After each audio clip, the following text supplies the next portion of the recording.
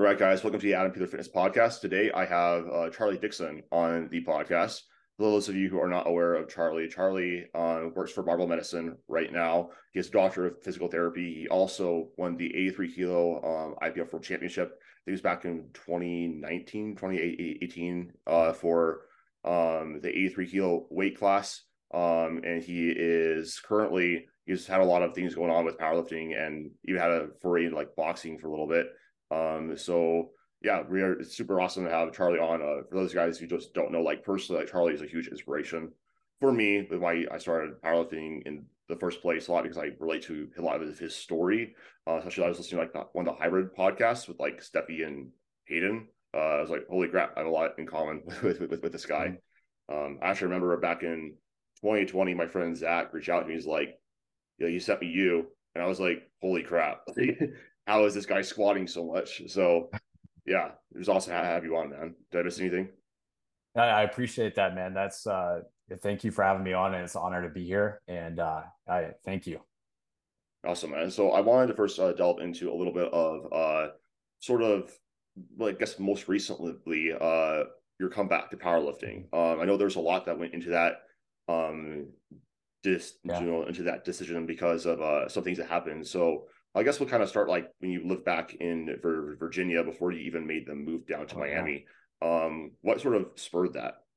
Yeah. So this takes us back probably to 2019 and this April in 2019. So I was prepping for the Arnold that year. No, 2020, excuse me. Wait, no, this is 2019. Okay. So I tore my groin pretty bad in like a few weeks out from the Arnold in 2019. And I think I still have the video on my Instagram. If you scroll back, it's like a 635 or somewhere in that range. And I went down the hole. You can see my knee cave in and my adductor was uh torn pretty bad. So I started pulling conventional around that time and I really started pushing that. And that's when I started to feel like this low back sensation. It kind of started then. And it was one of those things leading into nationals that year later in October. I had to kind of manage it on and off. This kind of went on all the way through the Arnold in 2020. So it was kind of, I really had to focus on managing loads appropriately. Otherwise, if I went too hard too quickly, it would kind of flare up on me. The big setback was in May of 2020. So this is shortly after the Arnold's starting to ramp back up in training. Lockdowns are happening. I'm training at my buddy's gym who had like a nice garage gym out in the middle of nowhere. It was really awesome training there. And I remember I had a 625 triple, pulse triple. It felt okay during, but I remember I woke up the next morning. I couldn't get out of bed really. Like if I sat up, I would get this extreme sharp shooting pain down the back of my legs. I couldn't do a calf raise on my right side. It's the weirdest sensation in the world. It just feels empty, no matter how much you try to like focus on that area. And that was like that kind of freaks you out a little bit. No matter how much education you have in regard to pain science, a lot of stuff we put out of barbell medicine, something like that happens, your mind naturally goes to, oh no, am I ever going to be able to compete again or lift or even be able to live without pain? So I started rehabbing that, and rehab, I had no intentions of getting surgery. So this would be considered a lumbar radiculopathy, where you actually have the muscle weakness and numbness and things like that. And the timeline is just going to take a lot longer typically in those scenarios if you do go with the conservative route. So I actually made a lot of progress. I was working with Derek on our team, and he was kind of guiding my lower body rehab through that summer, and we were making some good progress. And then it was in October. I think it was safety bar squatting, which is a normal session, doing like six sets of six. And it felt like I was straining my left quad on one of the last sets. So I called it there, and it just kind of stayed there, regardless if I was flexing my quad or not. And I woke up the next morning again, and it was the same thing. I couldn't get out of bed, and this time it was down my left quad, and I had left quad weakness. So if I would go up and down stairs, my knee would buckle. And then you start to like you're back to scratch again. And it when you I look back at some of my earlier like powerlifting days, like I was so passionate. I loved it so much. I was so excited. And when that gets taken away from you, it's like you're trapped in your own body, right? Um, So that was very difficult for me, especially like towards the end of 2020. And that's where the boxing thing started to enter the picture. So my best friend lived down the street from me. I went down. We were watching some UFC fights one night. He actually has a heavy bag in his gym. So it was the Conor McGregor Dustin Poirier too. If anyone's a fan of UFC, Yeah. this is January 21, and it was during the prelims. We went out and he grew up boxing a little bit, and he showed me the basic punches and everything, and I just got obsessed with it. And it was like, because it didn't hurt really. It didn't hurt nearly as much as trying to, train like I wanted to. So, Steffi Cohen, she also went through a similar experience. She had a low back injury, got into boxing, and she had made a post about it. I think I reached out to her. And that's when she invited me down to hybrid. And this is March 21. I went down there like the next week, got a few sessions in with her boxing coach. And I remember we were doing like the second or third session. Is like, man, you're picking this up fast. I'm like, yeah, I'm gonna move down here. And I don't know if he believed me or not, but I was like, being in that environment was really good for me. It gave me surrounded by people who have a similar mindset in regard to training. They take it very seriously, and I just loved being in that environment. So that's kind of what led me to move down there. Long story short, I spent like a year down there prepping for my first amateur fight. It was actually this time last year, April 30th. We prepped so much for that and went in. It's a very different experience, especially at the amateur level. You're throwing a lot of punches, and looking back, probably would have prepared a little differently just to get used to that amount of output in that short amount of time. Ended up losing a decision, but I was still very happy with all the work that was put into that and having the courage to go in and do it. And I definitely took a lot from it. So fast forward to now, I met my wife down there in Miami, so that was one of the blessings in disguise. She lived out here in Arizona. I moved out here in August and just have been focusing more on powerlifting again. My back's been feeling better. Started working with my powerlifting coach since 2015, Brad Couillard. I started working with him again and had my first meet back and since 2020, this time last month. Uh, so that's kind of the big recap of everything. Yeah, so I think that there's a lot there. I think number one of the things that as it's like the main thing that holds those powerlifters back is injuries. And Mm-hmm. I know that Eric Helms he said that he knew with Bryce Lewis, as long as he didn't get hurt, he was going to be a world champion.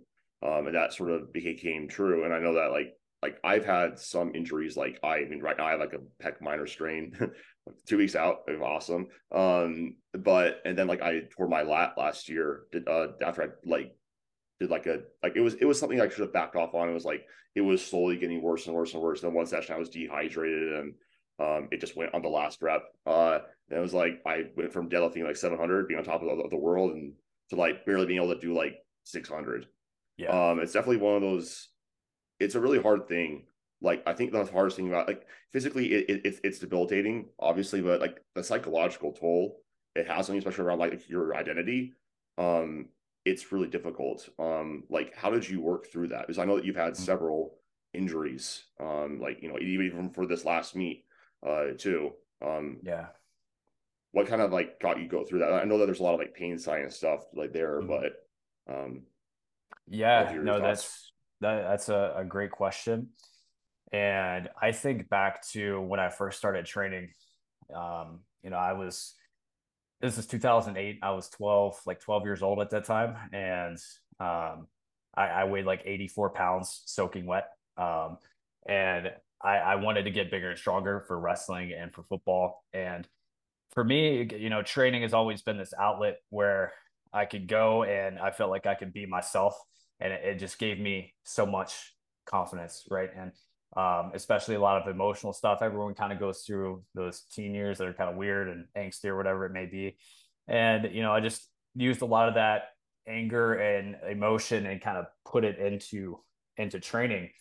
And one of the things that injuries taught me, you can't escape those things you don't want to deal with because you're trapped in your own body and you don't have that outlet anymore. And then you have that question, who am I without this thing that I love? For me, it was when I first started powerlifting, it was like, I want to be a world champion in the IPF. That's like the most reputable drug tested federation. I want to be the best at that. And then, you get that. And then immediately it's like, I went to the next thing, right? And then moved up a weight class in age division. And I wanted to replicate the same thing at 93. Um, and then the injuries started happening. And then you're kind of in that spot where that thing that you love, you can't do anymore. And for me, I think a lot of it was focusing outward and doubling down because I was coaching at that time and also working as a rehab clinician through barbell medicine. So for me, I saw it as an opportunity to kind of give back to the people that I work with, and being able to empathize with them on a deeper level. It gave me a lot of value seeing how I could walk other people through it, because I know I very much know how bad it can get. And I think it definitely helps being able to see other people make progress and help them make it through. That helped me a lot. That, the boxing, finding a new outlet. For some people, it might be playing music or whatever it may be. For me, it was boxing. Always been fascinated with fighting and martial arts. So that was something I could tolerate. So really, when you're kind of going through that process, um, loosening that identity towards, identifying as this powerlifter or whatever it may be, can be really helpful. Even with making smarter training decisions, right? Like, you don't get as attached to chasing certain numbers or comparing yourself to where you used to be. You're able to kind of loosen that grasp a little bit and accept where you are. Even if you could squat six or deadlift 600, 700 pounds, it's okay that you're doing RDLs with dumbbells, 45-pound dumbbells. This is your starting point. And really, it comes down to focusing on those small wins in training and focusing on the things that you can do and tolerate, and being able to string as many of those small wins together will put you in a state of confidence and belief in yourself again, and puts you in a much better mind state to be able to navigate those setbacks when they occur. I think that's really awesome advice. Like, I have so prior to COVID, I was actually in the process of getting my master's degree in athletic training. And so, like, I was able to work with like a lot of players who were going through injuries and whatnot. And that a lot of things that you were saying, like right there, is like a lot of things we would tell them to like try to do is like, hey, like, this is just what, like, you have to first like accept it. And like, that's one of the hardest things to do, is because you're going to like keep trying and, and whatnot. And sometimes that makes things even worse. But sort of like, saying this is what I can do. And then understanding that, it's just like, the process of, I was like framing it like, it's just like training. You just have this, but you're a beginner again. You can make progress again, and finding other outlets. It's funny that you say music, Yeah. because like, that's like a big thing for me, actually. Like, when I was dealing with my anorexia, like, that was probably the only reason like why I stayed alive at all, honestly. Like, that was the one thing I kind of had going for Yeah. me. So finding outlets like that is like really important. And then, like you said, finding those small wins and saying, well, this is what I can do, is sort of like reframing things. Yeah. um and I know that, like, I think what's been most impressive is like, I've seen, I mean, I remember I came back to one meet in 2021 um after COVID, and I really wasn't training very much during that time. And I saw this one guy who I really look up to, like locally, like Jad Alame. He tore his adductor like trying to squat like high sixes, and I was like, holy crap. And I saw him like go through that process too, and like now he's, squatting 700 with like ease and whatnot. So it's just like, I guess I say all that as I think it's also just accepting, like, it's kind of a part of powerlifting too. Like, you're going to have setbacks. um like, how would, like, actually, I want to ask you this, because I feel like, like you said, like, you learn from it, learning how to like better accept, like, what are some other things that you sort of learned from, your setbacks with your injuries? I think the biggest thing, and we hear that question all the time, like, what's the biggest thing you've changed your mind on, whether being a coach or whatever it is in your profession? For me, it's like you don't need to do as much volume or work as you think you do to make progress. And I wish I could go back in time and tell my younger self that. And in some ways, I don't regret any of the training decisions or the setbacks that I've made. It led me to where I am now, and the life that I live now. And I'm very grateful for the lessons and all the dark times that I experienced through that. But my advice would be to, younger lifters, especially. I know you're amped up, you're ready to work, you're ready to get after it. Just do it in a manner to where you do enough to make progress. If you're making progress, you don't necessarily need to do more volume or intensity just for the sake of doing it. I think that's really the big thing, is learning the concepts of load management, learning about pain science, what it means, what it doesn't mean. I think all those tools and resources can be extremely helpful. And that's the biggest thing I've changed my mind on for sure. Yeah, I think that's actually a great segue into like how has your training then sort of changed over time? Yeah. So, like I mentioned before, I started working with my coach again, Brad, and I think back in December. So from then until the meet in, was it March? Yeah, towards the end of March of this year. With the squat, we kind of did like this wave load protocol. So we would go like the first week would be RPE 5. Or if let's use the squat for an example on the top sets. RPE 5 the first week, RPE 6, 7, and I think we might have done 4 week wave load, and the last week would be push a little bit more. And we did that like three or four times, and I think it worked pretty well, and I was able to kind of manage things a little bit easier that way. Um, that is, and also just undershooting a lot the first week, and making smart trading decisions in the sense that I used to really chase numbers. With the deadlift, uh, I wasn't able to train it as frequently for whatever reason. I was more sensitive to hinging patterns You compared to actually the changed squat. to conventional. Yeah, What was the reason for that?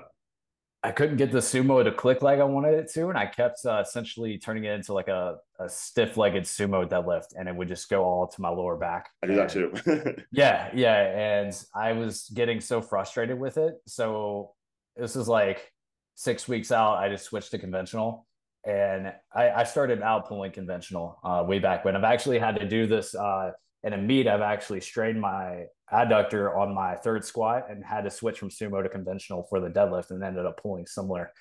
But with the conventional, I was just able to find my positioning a lot easier, which kind of led me to make that change. So this past month, I've been working on getting back into sumo because I do think my top end is going to be a little bit stronger once I'm able to kind of find that groove again, which I feel like I'm doing, really getting my legs involved off of the floor. Um, but yeah, the big thing, big training adjustments have been doing far less volume, especially for the squat and the deadlift. Like with a squat, just squatting 2 times a week, one day high bar, one day low bar with like the top set back down approach. The high bar day is more like ascending set. So ascending sets on the squat, and then for the on the secondary day, on the high bar day, and then the primary day would just be like a top set and like a couple back downs. Whereas previously, like 2017, 2018 would be like it's 3 days per week of competition squatting. The third day would be like a single, and then like 5 sets of 4, 8x3, something like Wow. that.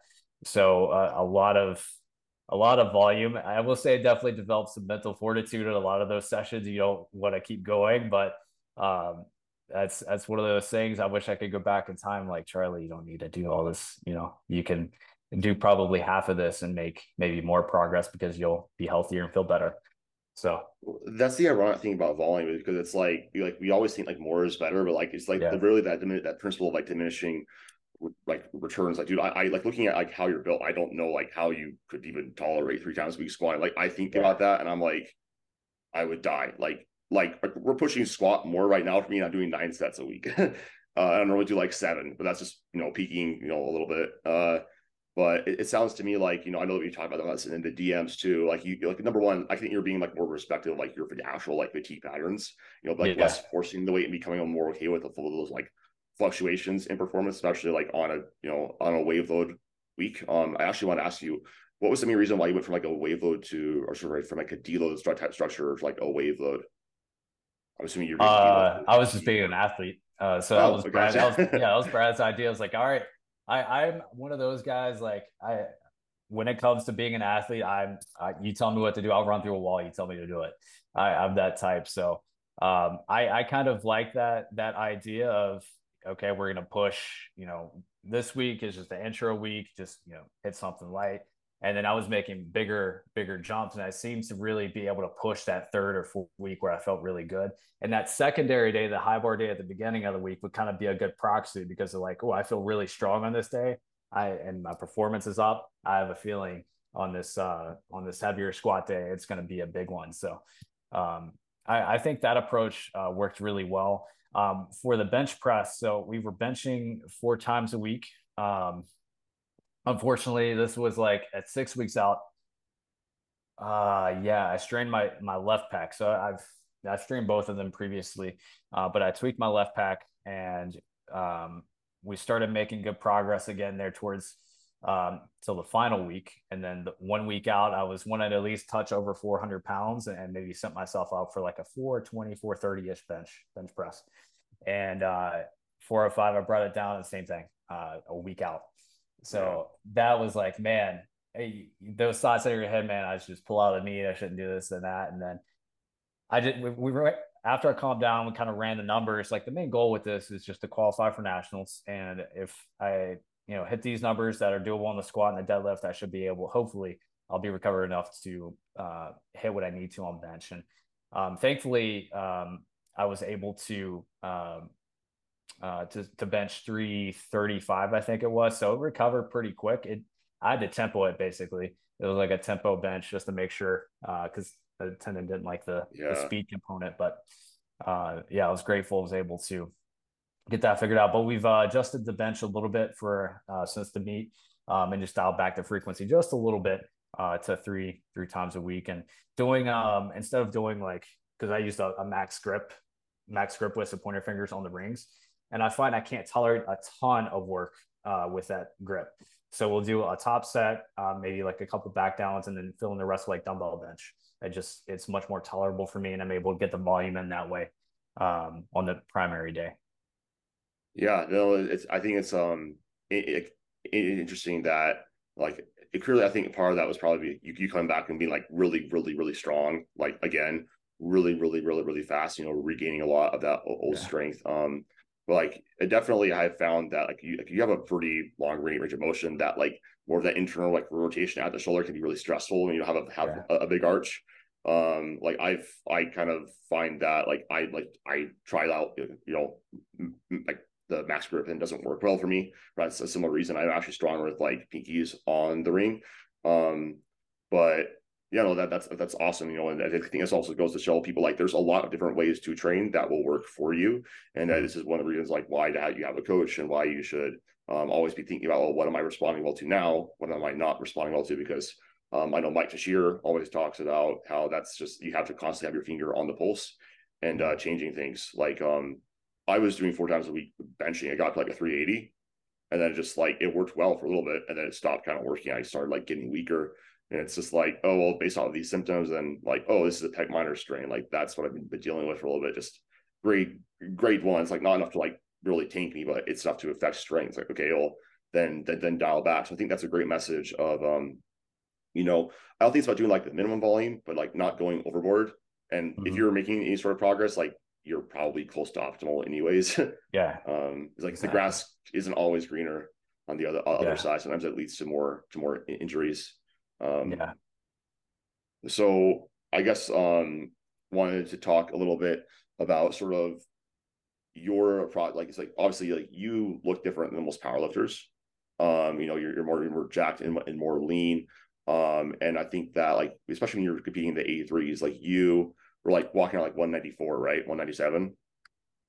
Yeah, last time I cut down, I was walking around like 197 for that.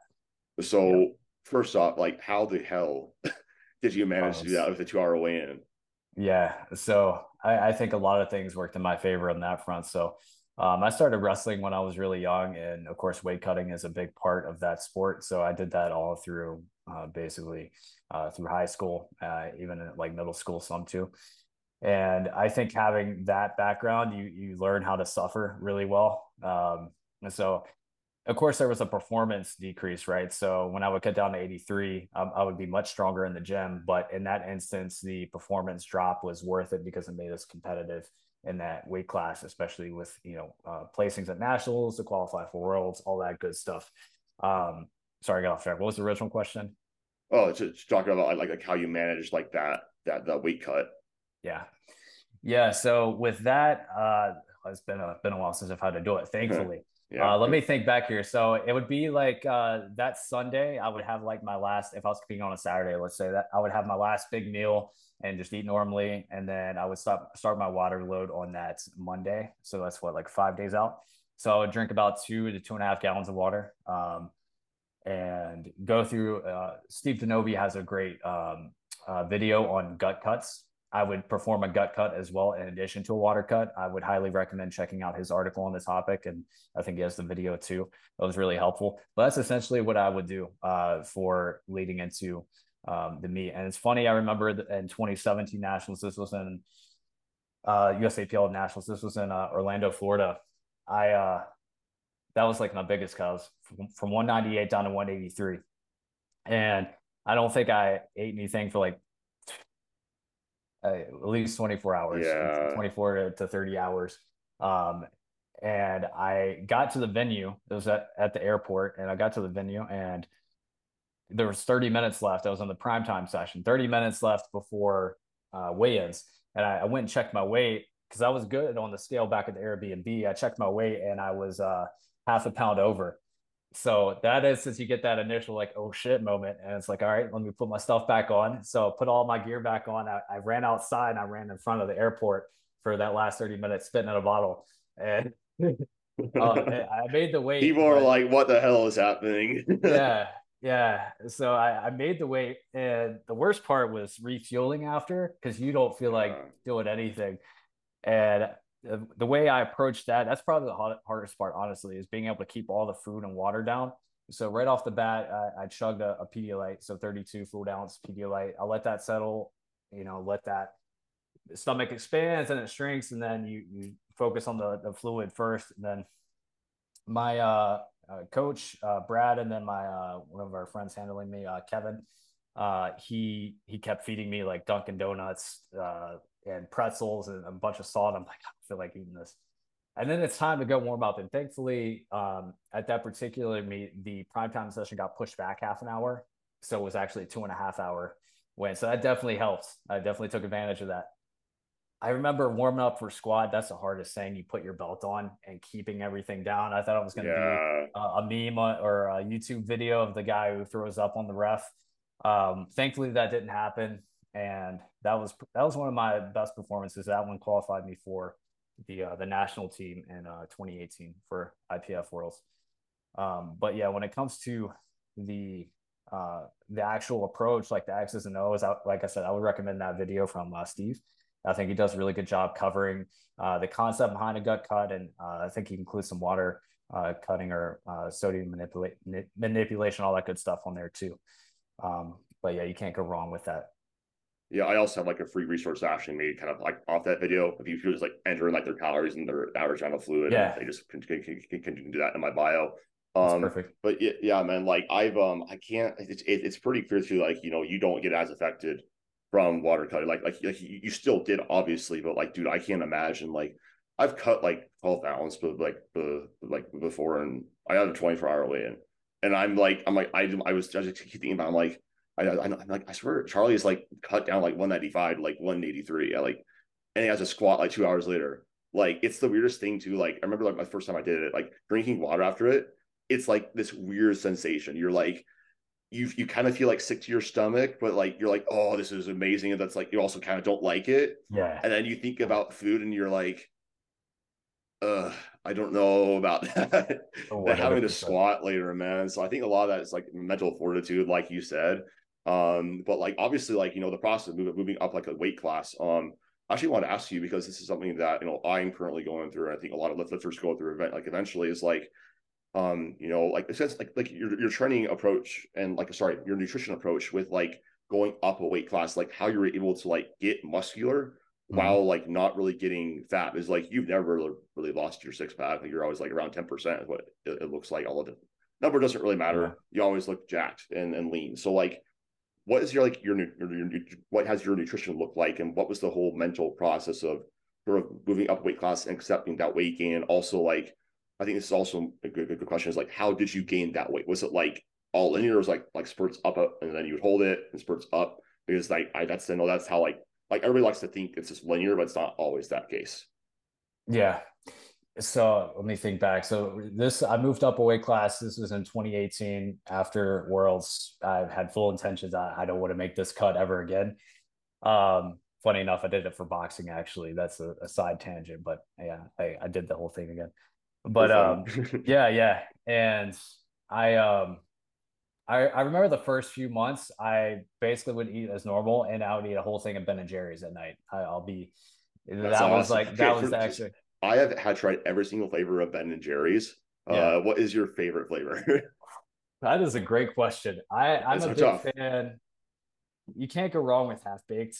I like the milk and cookies flavor too. Those are probably my two favorites. Boom chocolate. That one's That was really good. good. The Yeah, cookie coater. Yeah. my family I loves like that. the I think like my top three are like tonight dough, peanut butter roll, which you can only get at Target. Yeah, And then I really like the salted caramel core. But yeah, anyways, yeah, good to know you're a fellow ice cream aficionado. If you don't have like a Ninja blood blender, like you should get one. You can make them at home. I think actually you just got them, right? the Ninja Creamy. The Ninja, yeah.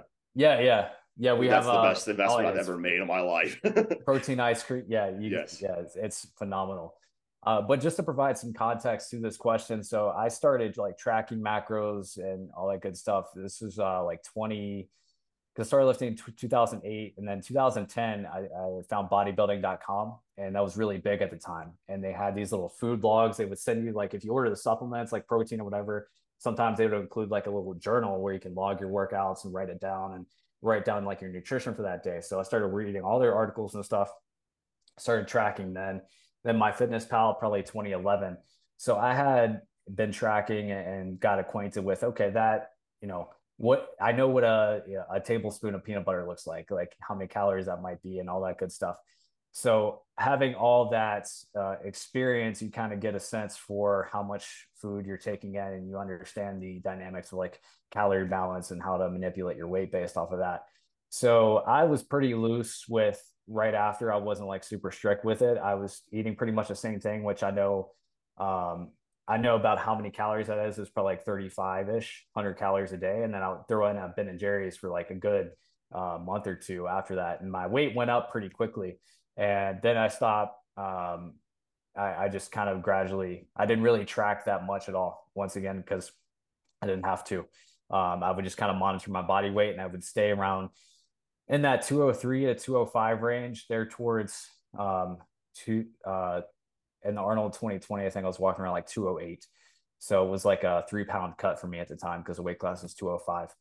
Um, so I really wasn't all that strict with it. Now, in regard to how to stay lean, I've always been a really lean guy. Even I if people saw me when I was like a freshman or sophomore, like I was a pretty small kid. Like I said, I wrestled like 103 my freshman year, 125 sophomore, 138, and then 152 my senior year. So it was like a gradual progression. And um, I've always loved training. I've never not been consistent with it. I've put in a lot of time to it. So um, yeah, I does that answer your question? Yeah, no, Yeah. I think that's awesome in the sense of like it just kind of shows because like number one, you kind of just like you're like I'm moving up a weight class, I'm doing this, and you're like you find some way that was like most enjoyable for you to do that, you know, choosing some foods that you liked and already kind of knowing what your energy needs are and having a good habits, and those will get you really far. I know that like Alberto Nunez, like he did a prep to the stage, just off of his habits. Yeah, the mental side of it too. I forgot to answer that part of the question. So one of the things I really struggled with, especially with wrestling at that time at such a young age, like 12, 13, 14, 15, I would think about food constantly and it would be a real struggle in that regard, right? Because it could be in the summertime, you don't have to worry about making weight until the winter, but it's like your mind's already on it. And it's like I, especially during wrestling season, I got in this really bad binging cycle because you cut all this weight. Basically, at that time for me, it was just don't eat or drink anything. There wasn't. I didn't wasn't aware of like the different ways to manipulate your body weight safely.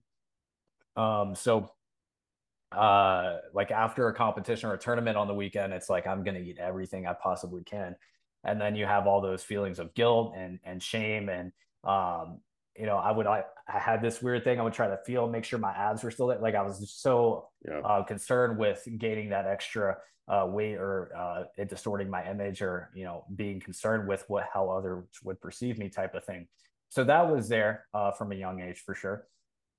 For me, I think it was liberating to not be like at that age when I moved up to the 93 weight class. It was nice not having to track so strictly. And for me, my performance went up pretty quickly after that, and that was enough for me to buy in and not be as concerned with it. Because I remember that was probably the hottest streak of training I've ever had in my entire life was in 2018 after Worlds and then bumping up a weight class. And yeah, that made it easier for sure, focusing on the performance aspect of it. Yeah. Plus, like if your performance is going up that dramatically, you're probably mostly gaining like muscle. Yeah, So if you're just eating more, not much is happening. That's something that maybe you gotta change something with your training stimulus or whatnot. But yeah, like I relate a lot to that because like just for context, in the past, like I struggled pretty severely with anorexia for 5 years, to the point where like I got hospitalized and was it turned my life upside down. And I think the only way I stayed around 135 pounds the entire time was I would basically eat like nothing the entire week. I would go over to the clubhouse at night, like my parents, like when I lived there. I would get like the key that they didn't know that I was doing this. I would like walk on shuttle for like 4 hours, in like a hoodie, and was obsessed with like being as small as I possibly could. But I'd be like super hungry, so I would barely eat anything. I basically would like eat whatever my parents made me eat for breakfast. I would not eat lunch. I would eat whatever my parents made me eat at dinner. I was maybe eating like 1,200 calories a day. I was pretty active still, like I was doing like music stuff and whatnot. And then on the weekends, I would just get so hungry. I would just have a crazy binge cheat day. This is like people were talking like the 10,000 calorie challenge. Like, bro, that was easy. That was easy for me. So like relate I to that. definitely like relate to that. And like it wasn't until like I started training and found powerlifting that like it was I found like flexible dieting. I created better habits. I really saw my performance going up, and that helped like associate like my I was like, holy crap, like food is actually good. I like how I look too. I'm noticing a lot of muscle mass gain. And like again, then just because I still struggle with it every now and then. I know like I reached out to you about it, when I was Yeah. considering moving up a weight class, and always being anxious about seeing that number go up. But I think what you said about focusing on those performance goals and then just not making like your life centered around the scale will also really help you out a lot. Yeah. Yeah, absolutely. And, I think, yeah, focusing your um, efforts and being able to focus your identity in other places too, I think is a big part of it. Like you're more than the way you look. That was like a big thing. And being able to detach from that a little bit. And when it comes to powerlifting, that's a beautiful thing with it. It's probably why I never went into bodybuilding for those reasons. Powerlifting always kind of spoke to me a little bit more. And yeah, it's like it's much more objective. And I think being able to focus on the performance aspects of it can be very helpful when you're kind of navigating that situation. I think it's also powerful to know, like for example, if I'm in meet prep, I'm like, this is the time to like feel strong. Performance is what matters the most. Set yourself up for that. Eat enough. It's like if you ever like, oh, I gain a little bit of I want to cut down a little bit. You can always choose to. Yeah. But I think a big part of it is like Mike Israel talks about it, and he said that this one thing in his one of his videos that I love, and I tell my clients this a lot is like, hey, if you're not okay with the slightest bit of body fat gain or weight gain, this probably isn't the sport for you. You need to find like Yeah. a different hobby. So like I know that you talk a lot about like the process of like getting to your goals and really respecting that. So I guess to end off, I have a couple last two Mhm. topics. I wanted to ask you about for somebody who is looking to potentially get somewhere where you've gotten to in powerlifting. What are some steps that you would say are like I guess from like a actual like performance and like a mindset thing, like I guess two big pieces of advice that you would give somebody who is looking to maximize their potential. This ties into that bit about focusing on the process and what does that mean. So just to give some context, like the thing that got me interested in it is if you look at a lot of like highly successful sports teams, like the Patriots, for example, when Tom Brady was there, or Alabama with Nick Saban, they always talk about the process, focusing on each play and not worrying about what the scoreboard shows. That's kind of what got my wheels turning about it. And when you apply that to training, it really comes down to trying to maximize each session. And maximizing it doesn't necessarily mean you're pushing each set close to, to failure, or you're doing more, kind of tying into that discussion from earlier. You could probably get away with doing less. So being honest with yourself on that front, and being able to stack those small wins in training, and just being present too, I think is a big part of it, right? Like when you go in to train, like carving out that space for just training. So when I get ready to train, I have a little pre-training ritual. I'll take my pre-workout, whatever it is at the time. I'll listen to a playlist to kind of get my mind in the state it wants to be. I'll remind myself of my goals, why I'm here, why I'm doing this, and just going in and not getting distracted, looking at Instagram or looking at your phone. If you're luckily I have a home gym now, but if you're in a gym, it doesn't mean you need to, to be rude to people or anything. Like I kind of learned that too. I go in and say hi to everyone and have my conversation. I expect that, I'll give people my time, like 10, 15 minutes, and then I put the headphones in and it's a different person. And I am completely focused on this workout that I have, whatever it is. And I'm going to execute it to the best of my ability. If it says RPE 7, I'm going to try my best to be honest with myself. Looking at the videos, I take videos. I'll look at it between set, make a call, and then get right back to the next set. And I'm already, just staying focused the whole time. I think you can really get a lot out of your training that way. Like a lot of my SBD days, when I would go through those, like you're working up to a top set, heading back downs, I could get through those in like 2.5 hours, like very efficiently, and I wouldn't waste much time. As soon as I'm done squatting, I'm already moving on to bench, getting that loaded up. I think that mindset and cultivating that level of intense focus and not getting distracted, and making smart training decisions really can go a long way when it comes to focusing on the process, right? And if you do that every session and you stack enough of those together, the outcome is going to take care of itself. You don't need to get attached to certain numbers, and the risk that comes with trying to chase those numbers, you might get beat up a lot faster. And if you get some type of injury, that's going to take you out. And then that's time that you could have been training, right? So the more you can consistently train and stack those positive sessions together, the better, right? Just invest. It's very similar to investing. You're just investing a small amount each month or whatever it is. And you do that for enough time and you'll get the results that you want.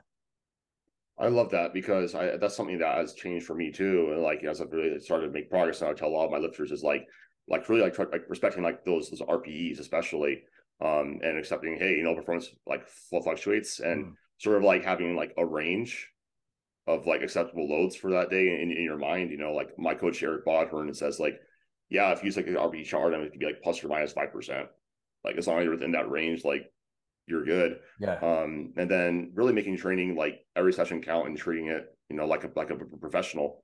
Like, if you really do want it might be the best, that is time that it had, needs to be taken seriously. And when you need to get into your zone, like just be like respectful about it. Don't be a jerk. But I say, hey, like I am training. That's one of the things I do at my gym is I go to powerlifting gym and everybody knows that I coach, and they'll sometimes ask for help, and I'm happy to give it to them. But it's like if I am before like a heavy single, like I'm 2 weeks out, it's like, hey, like I gotta focus on this. I'll help you out after deal. 100%. Yeah. Yeah. And I think that acceptance part is a big part of it too, because not every week is going to be progress, right? You're not going to be able to progress every week for the rest of eternity. There's going to be bad sessions in it. It doesn't have to be performance is down on a particular session. You can frame it however you want. And I think being able to be more neutral whenever you do go in, let's say you're in the middle of a block, you're expecting to add 15 pounds to your squat this week, and you go in and you're a weight that you had easily last week. It's your top, basically RP8, whatever Yep. your goal was. Being able to accept that and not blowing it out of proportion, and accepting, okay, I showed up, I hit what I was supposed to hit, and not trying to force things, and having a more neutral mindset with that stuff can take you so far. Because if you're a powerlifter and your goal is to be on the platform and hit PRs, that's where that's the only place that matters, right? Training is training, and there are going to be ebbs and flows in it. And I think just being able to cultivate that acceptance and make better training decisions will take you very far. Absolutely, absolutely. So I guess last question is going to be your process of getting your doctorate of physical therapy. Like what was that like, and how do you think it's sort of like benefited you, like both like professionally and maybe from like your own training? Yeah. So I I think I was in high school, like senior year of high school, people always ask, what are you going to do after, you're going to go to college? Where are you going to be? I think I just threw out physical therapy. I didn't really know all that much about it, but you just want to throw an answer out there. And I think it was like my sophomore year of college when I think Quinn Hennock, I saw he was kind of doing the blending strength conditioning with uh the rehab side of things. And that got me interested in it because I was starting to run into some more injuries and things. And I wanted to know how to manage it. And I had a handful of people I was coaching at that time. And they would have those types of questions too. So that was kind of always my intention is to be able to combine those two. And the way it turned out, I met Austin Baraki, one of the co-founders of Barbell Medicine, and Spokane USAPL Nationals. We were actually in the same flight, and I introduced myself. And at that time, he mentioned that they're looking for an intern for their pain and rehab division, and that's how I got brought onto the team. So how that has kind of influenced the way I approach training. And like when I would get injured, I would spend so much time doing warm-ups and all these mobility drills and different things like that, and being super hyper focused on little like did my with Yeah. both my toes even and all that type of stuff. It's made me so much more resilient and so much more confident whenever I do run into a setback, having the tools and the knowledge of knowing how to navigate it, especially with a low back injury with lumbar radiculopathy, where you actually have like the motor weakness everyone Um, is afraid of, and the numbness. You have that type of scenario, and being able to apply those principles and still make it through on the other side. And it just it makes you understand how resilient the human body is. And I'm very grateful to be in a position where I can help others kind of navigate those types of scenarios too. It's very fulfilling for me to help people who are in that low place, and I can empathize with them and being able to walk them through the process to get back to doing the things that they love doing. yeah, a lot of times our mess becomes our message, right? It's just Yeah. something you've dealt with on like on a personal level, the impact it has on you. So, like I think that you're also probably better at it, like because you're more emotionally invested in them because Mhm. you also like, you went through that. And that's why a lot of times like reframing all these setbacks or negative experiences, like eventually it will probably, as long as you choose to let it, it can really help you in the long term. Yeah, absolutely. So I guess just to close off, what are your like next goals, plans with competing? Yeah, so the next meet is going to be USAPL Raw Nationals in September. It's in Memphis this year. No, ideally, I'd like to beat my best total. I'm not too attached to that. My best total in competition is 845 kg, so that's 1863 ish. I would love to be able to beat that, but if I don't, that's fine. I'm much more playing the long game, and over the next several years, I'd like to just be able to continue competing at a high level and compete with the best drug tested guys in the world, and that's really my goal. And wherever that takes me, it takes me. But at the end of the day, I just love training, and I don't think that'll ever go away. It's always been a huge part of my life. It saved my life in a lot of ways, as I'm sure you have mentioned for you as well. So yeah, as far as the goal, and I think embracing the process ties into goal setting as well, right? So I threw out a number eight. I'd like to be 845. I'm not too attached to that. What I'm focused on is in this session coming up on Monday, am I hydrated enough? Am I getting good sleep this weekend?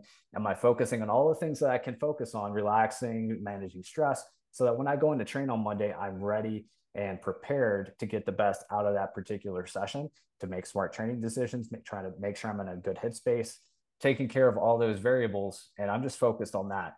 And if you focus on what's right in front of you, maximizing, getting the best you can out of each session, the outcome, those results you're looking for, the weights, the numbers, they tend to take care of themselves in that instance. That's an amazing message, man. Because like that's something that I think that's eased a lot of my anxiety around like my meets. It's just like I'm not really attached to the numbers. It's like I would like to hit these numbers, but I understand that, like I used to get so anxious around like my heaviest singles. I took them on like deadlift and on squat, and that would cause me to make really poor training decisions. Like, I have to hit this number, and then that would really was alter how I peaked, and Yeah. that I think going through that process of like really understanding and like this is what I can control. Whatever my strength is right now, I had to respect that single at 8.5 or whatever my coach gives me, and whatever I have, like that's fine. It doesn't mean that I can't do that on meet day. Like I hit 661 like when I pulled 700, and it was like as hard as 700. Yeah. It's just like meet day is so much different. So I think that's an amazing message, man. And like I'm really excited to just keep watching you, and it's awesome seeing you getting married, taking those life gains too. I'm sure that's positively really impacted you on Yeah. sort of diversifying your happiness portfolio too. So Yeah. Yeah. um Absolutely. really really couldn't be happier for you, man. So if people want to reach out to you, find you, what's the best way that they can? Best way, Charlie at Barbell Medicine, or Charlie_Barbell Medicine on Instagram. Email would just be Charlie at barbellmedicine.com. Yeah. Awesome. Well, thank you so much. I'll include those details in the show notes, and thank you guys for listening, and I'll talk to you guys in the next episode. Awesome.